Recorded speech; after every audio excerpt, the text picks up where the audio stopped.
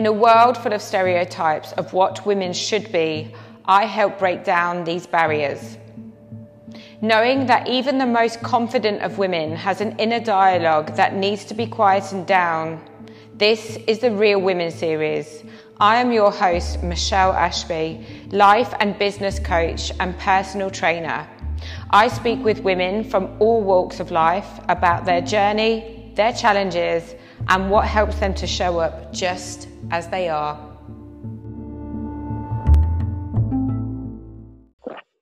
Okay, so welcome Helen. Thank you so much for joining me on the Real Women series today. It's an absolute pleasure and an honour to have you here.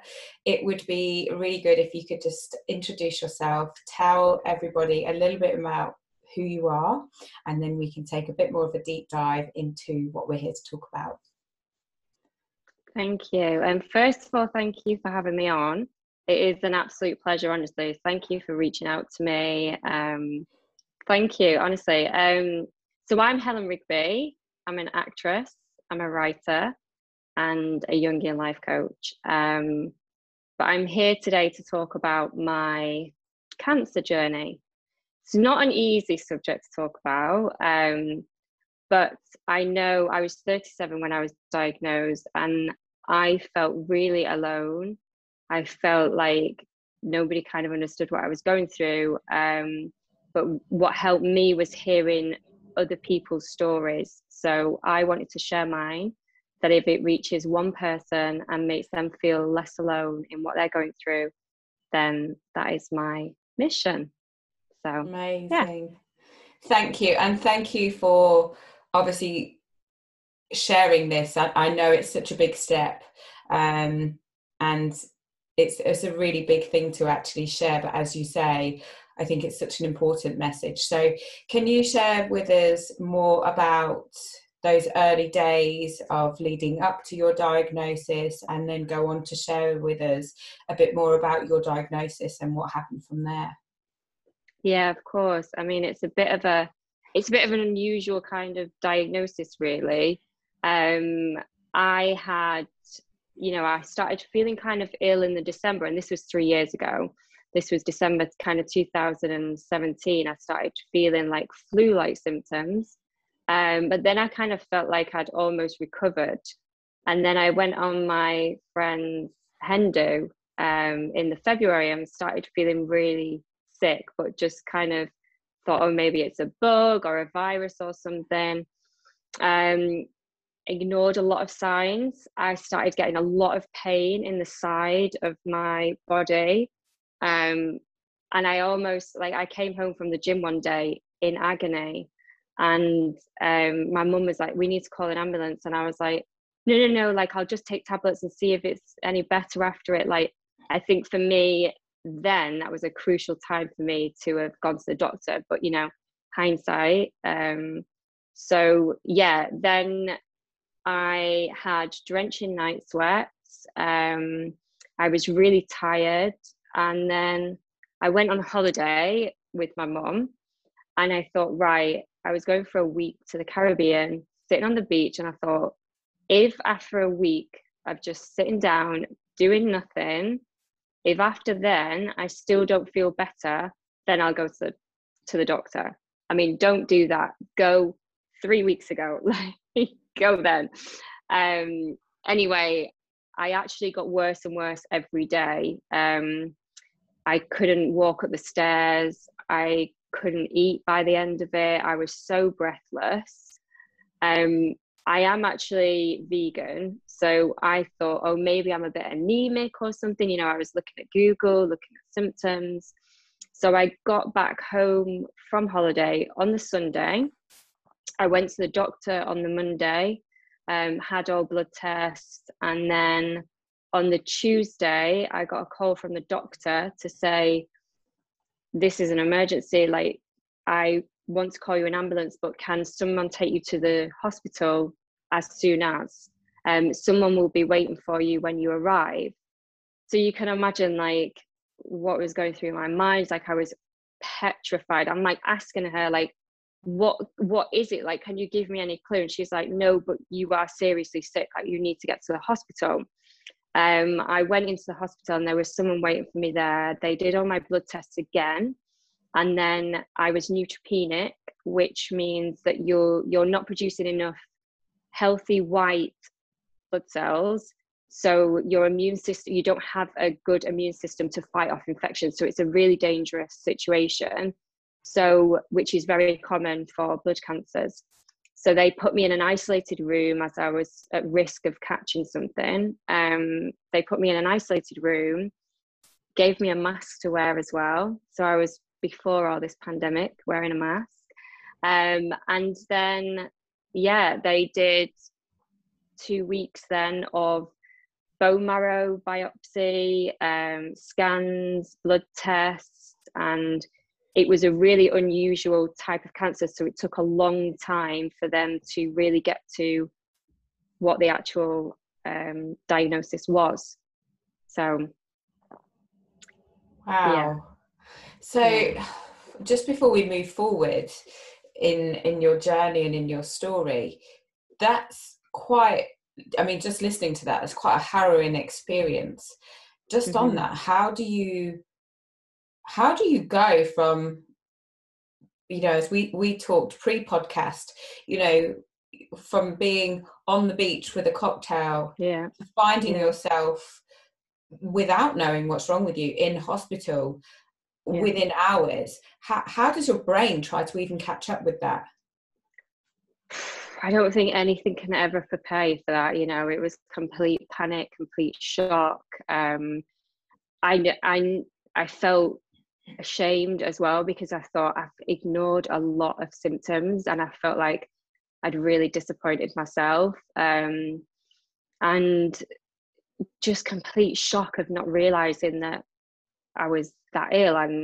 And also, just to give a bit of a backstory that I know we've talked about, you know, I lost my dad to cancer, and he had an unknown primary which spread to secondary, but they couldn't find the primary.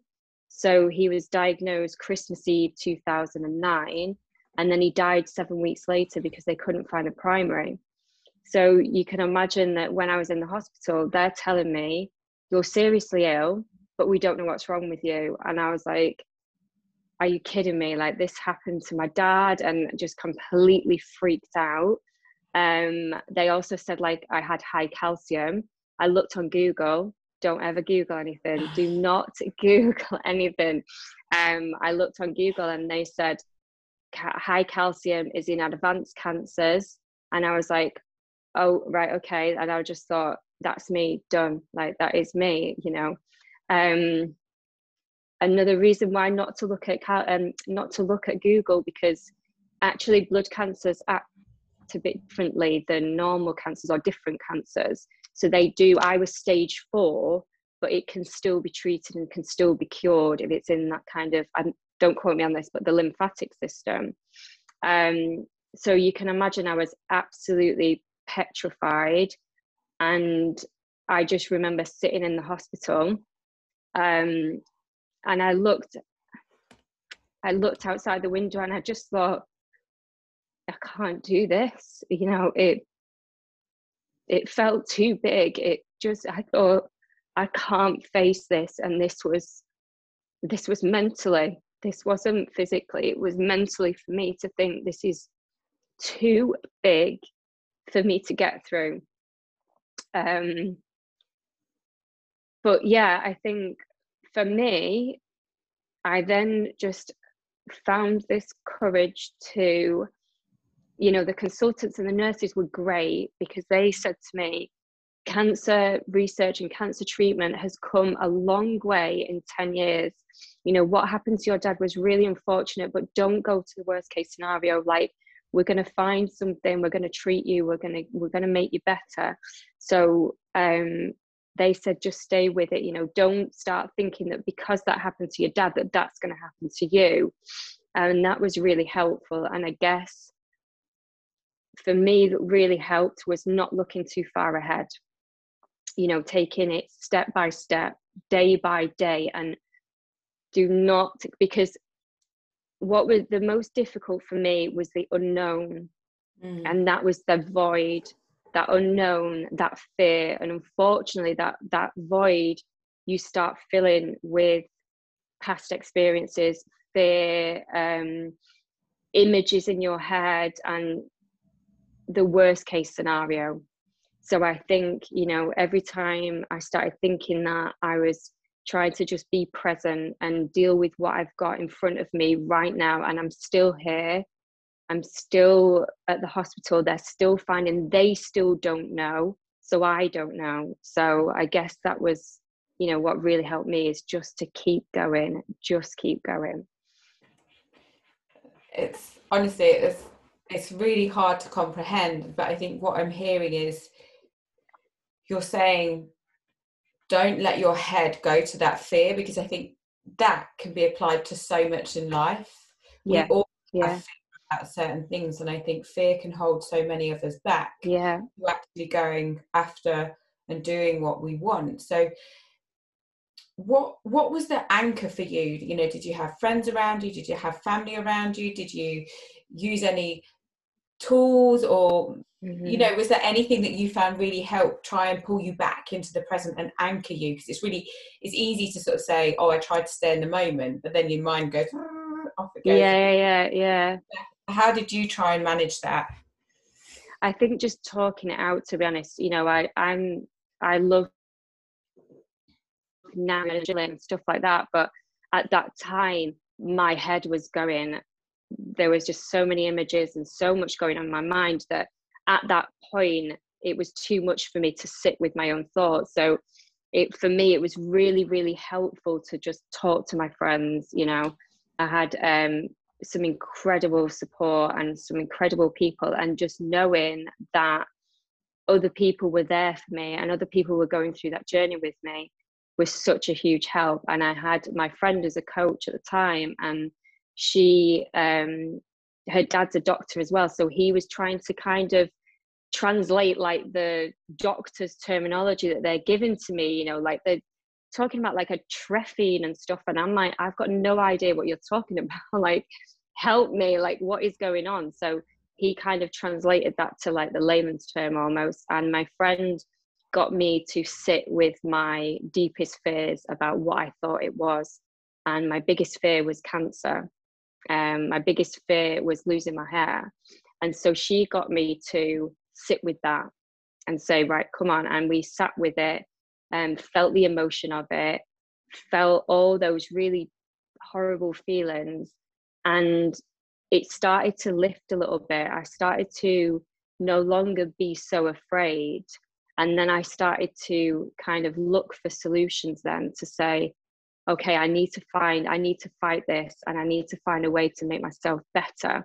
And it kind of got me to get into that action mode almost, if that makes sense. It got me to kind of say, right, I need to get better, you know, instead of just staying in this kind of, which is difficult, you know, it's really, really difficult. But instead of just saying in this, I can't see it, like I don't want to look at it, it's like, no, how can I help myself? And then I started eating well, trying to get as many vegetables in and stuff like that, and I cut out sugar and stuff, and yeah, just tried anything really to make myself feel better. So yeah.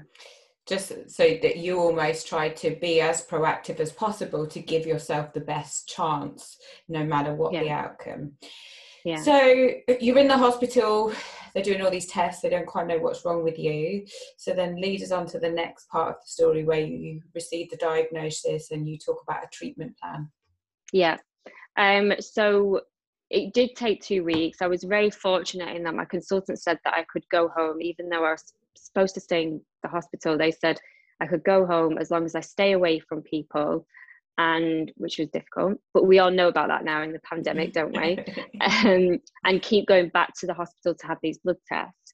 So I did get a call on the 11th of April, 2018. My mum was making soup at the time, and called me and said, we found something, but they couldn't tell me over the phone. So, but they told me to pack a bag, bring my mom, and come to the Chilworth ward, which was the cancer ward, so I kind of had a bit of a clue about what was going to happen. And you can imagine it's a 20-minute ride to the hospital. So what was the stuff that was going through my mind? I was like, what have they found? Like, but again, I was just trying to take it breath by breath and just keep breathing and just keep going, and not try and pre-guess what they're saying, and just to get there and hear it. So yeah, I got into the room at 1 o'clock and had to wait for them as well. Waited in the room, and then they came into the room and said, we found lymphoma, which is non-Hodgkin's lymphoma, which is a type of blood cancer. And by the way, you know, we talk about cancer, there's so many different types of cancer, even so many different types of blood cancer, but also I had non-Hodgkin's lymphoma, and I had a booklet that big with the different types. Like, there's just so many different types. Yeah. Anyway, he said to me that we found lymphoma, and honestly, my mum and I were just numb. Like, we just couldn't react. Like, I wanted to kill him. Like, I wanted to just be like, you're giving me the worst news possible, and you know, he's amazing, he saved my life.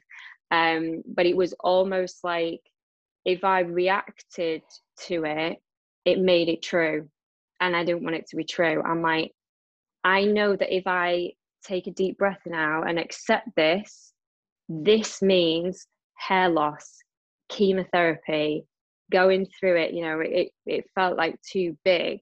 So anyway, then I got sent downstairs to have a lymph node biopsy, just to double check that it was the type that they thought it was. And it kind of just hit me then. I was on the bed as she was doing it, and the nurse was holding my hand, and I just like broke down. I was like, I don't know what is going on. I've just been diagnosed with cancer, and I've got to start chemotherapy. Anyway, I went back upstairs, and the Macmillan nurse suddenly gave me a big hug, and was so relieved that I was crying, because I'd just gone numb. I just couldn't. I was in complete shock, and she was so happy to see, not happy to see me, but so relieved that it has kind of hit me. And then I think once it hit me, I was like, and I accepted it. I was like, right, I'm listening now. Like, what do I need to do? Like, you've got 6 rounds of chemo. And I'm like, right, and what? And they're like, this is going to make you better. So I'm like, okay, I'm on board now. Let's do it. Let's get started. And because it was such an aggressive cancer, it had gone to stage 4. It was in my spleen, it was in my lymph nodes, and it was in my bone marrow.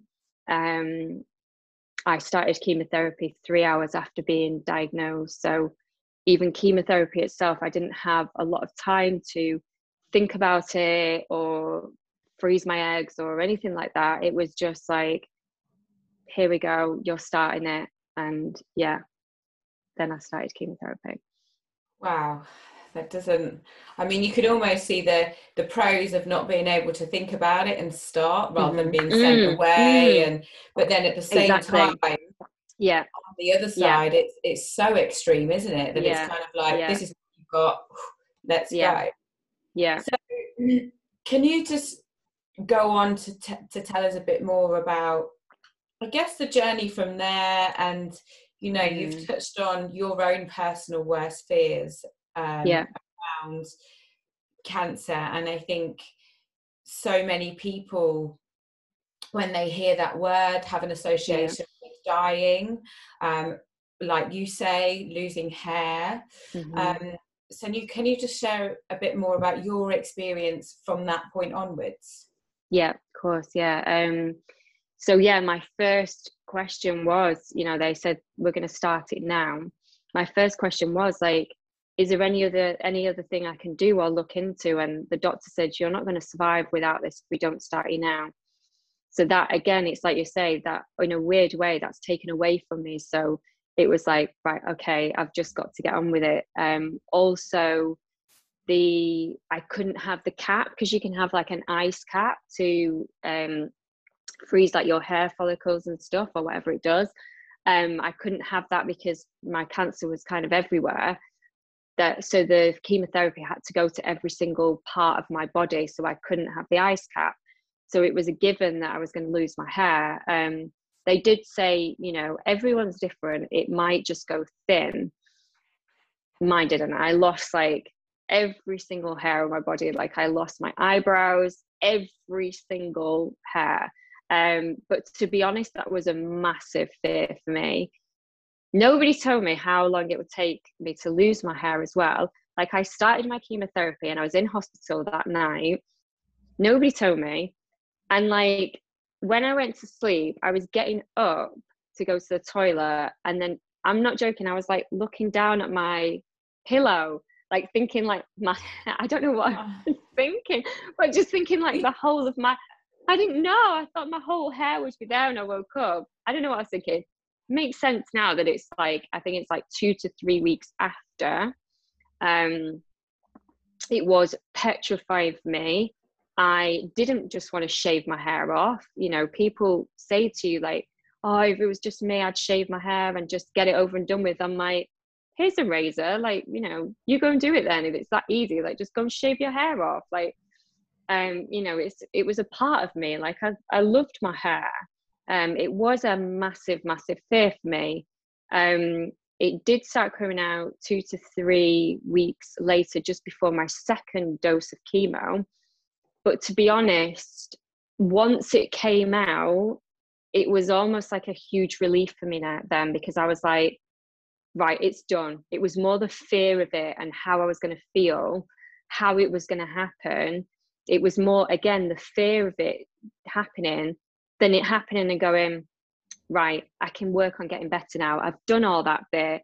I've shed that skin. I've kind of shed my hair. I can get on with getting better and fighting this. So yeah, it's definitely, I don't know, it's not something that I would want to go through, obviously. But at the same time, I said to my friend, like, it's really weird. But I was like, I've never seen like my head before. Like I've never seen it.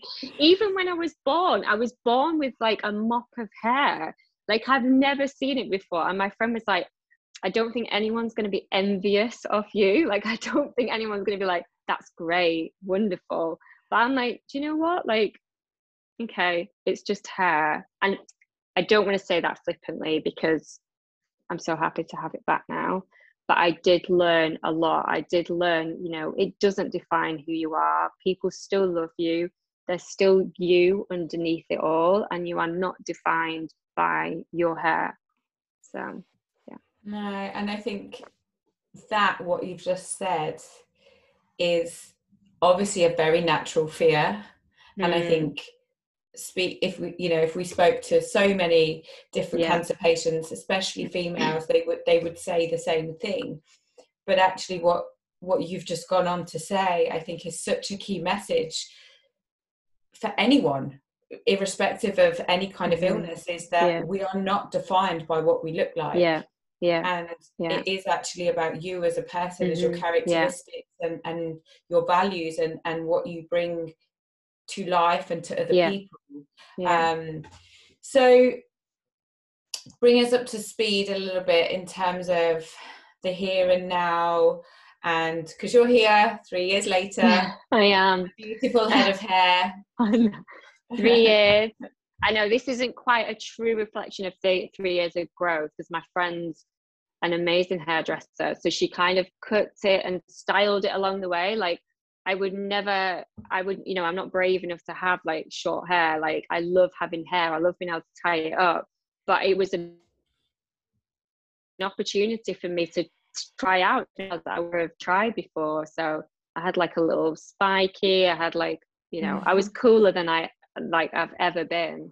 So I love that. So anyway, sorry, the point of the question, I got so lost in my own hair. Like looking at myself like, yes, in my hair, it's like, no, it's not why I'm here.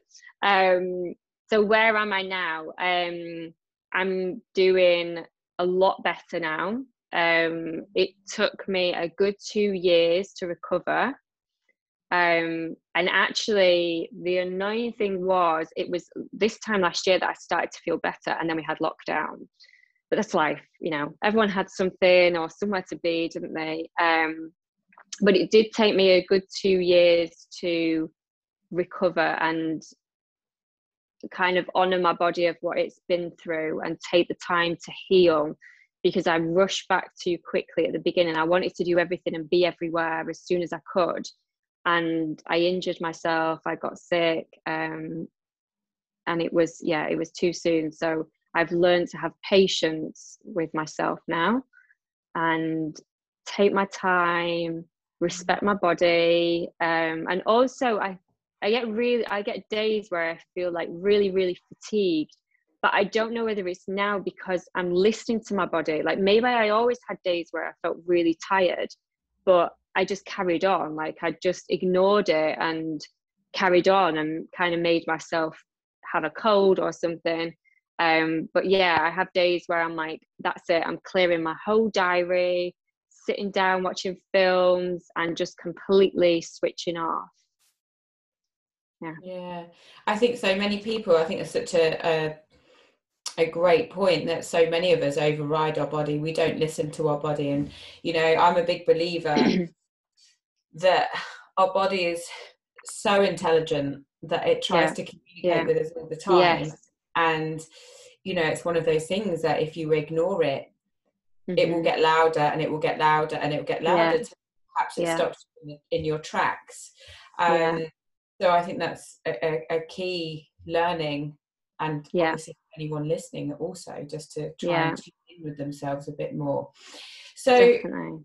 Throughout your journey, you know, obviously I'm sure you would have had so many ups and downs, days where you felt better and more positive than other days. What would you say is one of your biggest lessons or learnings from that whole experience that you would take away from it? God, it's such an interesting question. I think being worthy of living your own life, being worthy of your own dreams and desires, and being worthy of not just living somebody else's reality, being a secondary character in somebody else's story. It's like I really kind of started asking myself, what do I want to do in my life? You know, getting rid of the people pleaser. Like I was such a people pleaser of who do you want me to be? And that I kind of felt like it was a real awakening for me to say, this is your life, this is your rules, go after what you want, look out for yourself, and it's okay to put yourself first. Like it's not this selfish thing that everybody kind of judges and says you can't go after that. It's like, why not? It's your life. Like stop waiting around and go after it, go after what you want to do. I think that was I could talk all day actually about what I learned. I think as well, not being reliant upon this physical body that you're transporting yourself around in as well. It's like you really have to get to know your soul. You really have to connect to what is inside of you. And that was like a boot camp for doing that, because I couldn't rely on anything. You know, I was sick, and I was so desperate for people to see me through this weak body, to see me through the hair loss. I was still there, and more than anything, I wanted to be seen and heard more than any time in my life. You know, it was really that getting to know me and who I am was a really big thing for me. Wow. So through that, did you feel that you actually took the time to take a step back and say, actually, who is Helen? What does Helen want? Yeah. And so coming out of treatment and essentially getting the all clear and moving forward in your life with this almost, I guess, it's just like a new pair of eyes, isn't it? Through which you see a new lens in which you see the world and how you see yourself. Did you come out of that with great gusto and I'm going to do this and I'm going to do this, or was it more of a slowly? How was that for you? Such a good question. It's I had this complete adrenaline to go after my dreams and be the person I want to be. But that slowly started wearing off, if I'm honest. I slowly started slipping back into that people pleaser and getting a little bit more afraid. And actually, the more my hair grew, I started to hide a little bit behind the mask a little bit. So it wasn't until then I started doing this coaching course where I really had to take responsibility for myself as well, and really start making changes about my beliefs, and what I did think that, you know, what my beliefs were about how I saw the world, and that I am worthy to be heard. I am worthy to go after what I want.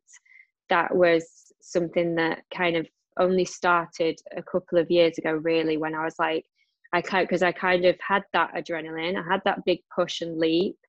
And then I started feeling back and I was like, no, I can't go back to that person now. I can't go back to that person of being a people pleaser and being the version that I think everybody else wants me to be. It's like, I can't do that anymore. It's exhausting. I just want to feel free and I want to go after what I want to do. And yeah, that was a big step for me, to be honest. And did you find that step quite challenging? And the reason that I ask this is that, and you've already touched on it, you know, you touched on the people pleasing, which means you're having to say no to people. It's having to look at your circle of friends, or your role in the family, or, you know, it's all of those things, isn't it? And actually starting to assess, well, who am I in each of these situations, and is that in accordance with now what my beliefs are? And that can be quite hard to start pushing back to those people. How did you find, because it is a transition, right? How did you find it challenging? Did you find it quite easy because maybe things had happened throughout your journey anyway? Can you share a bit more about that? Yeah, I mean, I did lose a few friends. I did, or maybe not even lose friends, but change, you know, friendships, and friendships got stronger as well. And yeah, I've got lost in the question now. Will you ask it me again? Because it's like my ego's got back to be like, no, don't say your truth now. Back to this, back to the soul, ego. Back to the truth. That ego back in the box, reconnect. It was. The question is, did you find it challenging to live in your truth? And I still do. It's still something that I battle with. It's still something that I drive myself crazy with a bit sometimes, because I know when I'm trying to just blend in, and then it's like when I connect to that truth and I speak it, it sets me free.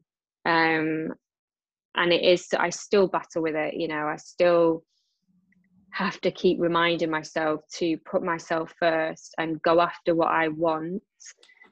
And but you know, we're such good friends to people, and if we were to speak to our friend, we know exactly what we would say to our friend. We tell our friends to put up boundaries, put yourself first. You know, it's okay to say no, and we'd support them. But I think when it comes to ourselves, it's a bit more difficult. So surround yourself with good friends, you know, surround yourselves with people that will honor that as well, and pull you up on things and give you a hug when you need it.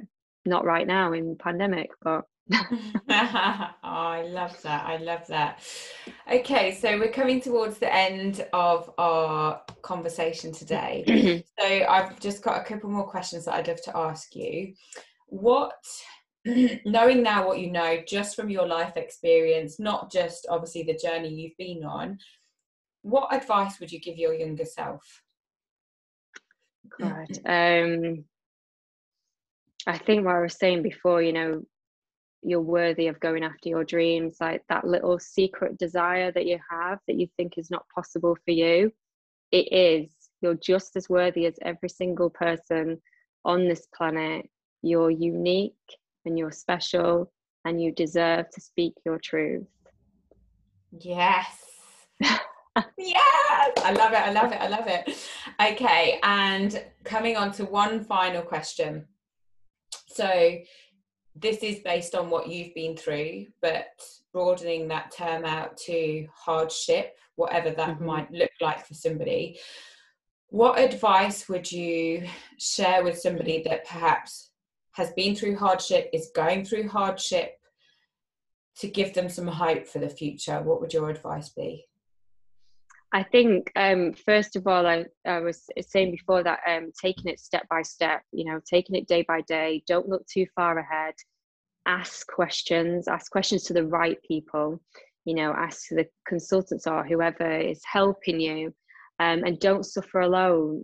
I think that feeling that we feel alone in something and we feel so separated is actually what brings us together.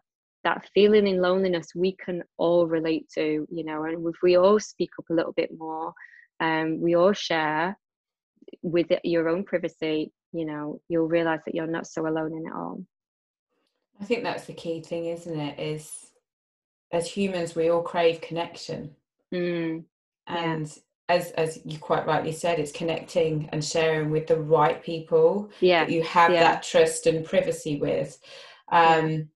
But to know that there is hope. But there was just touching on, what you said about taking it day by day, hour by hour.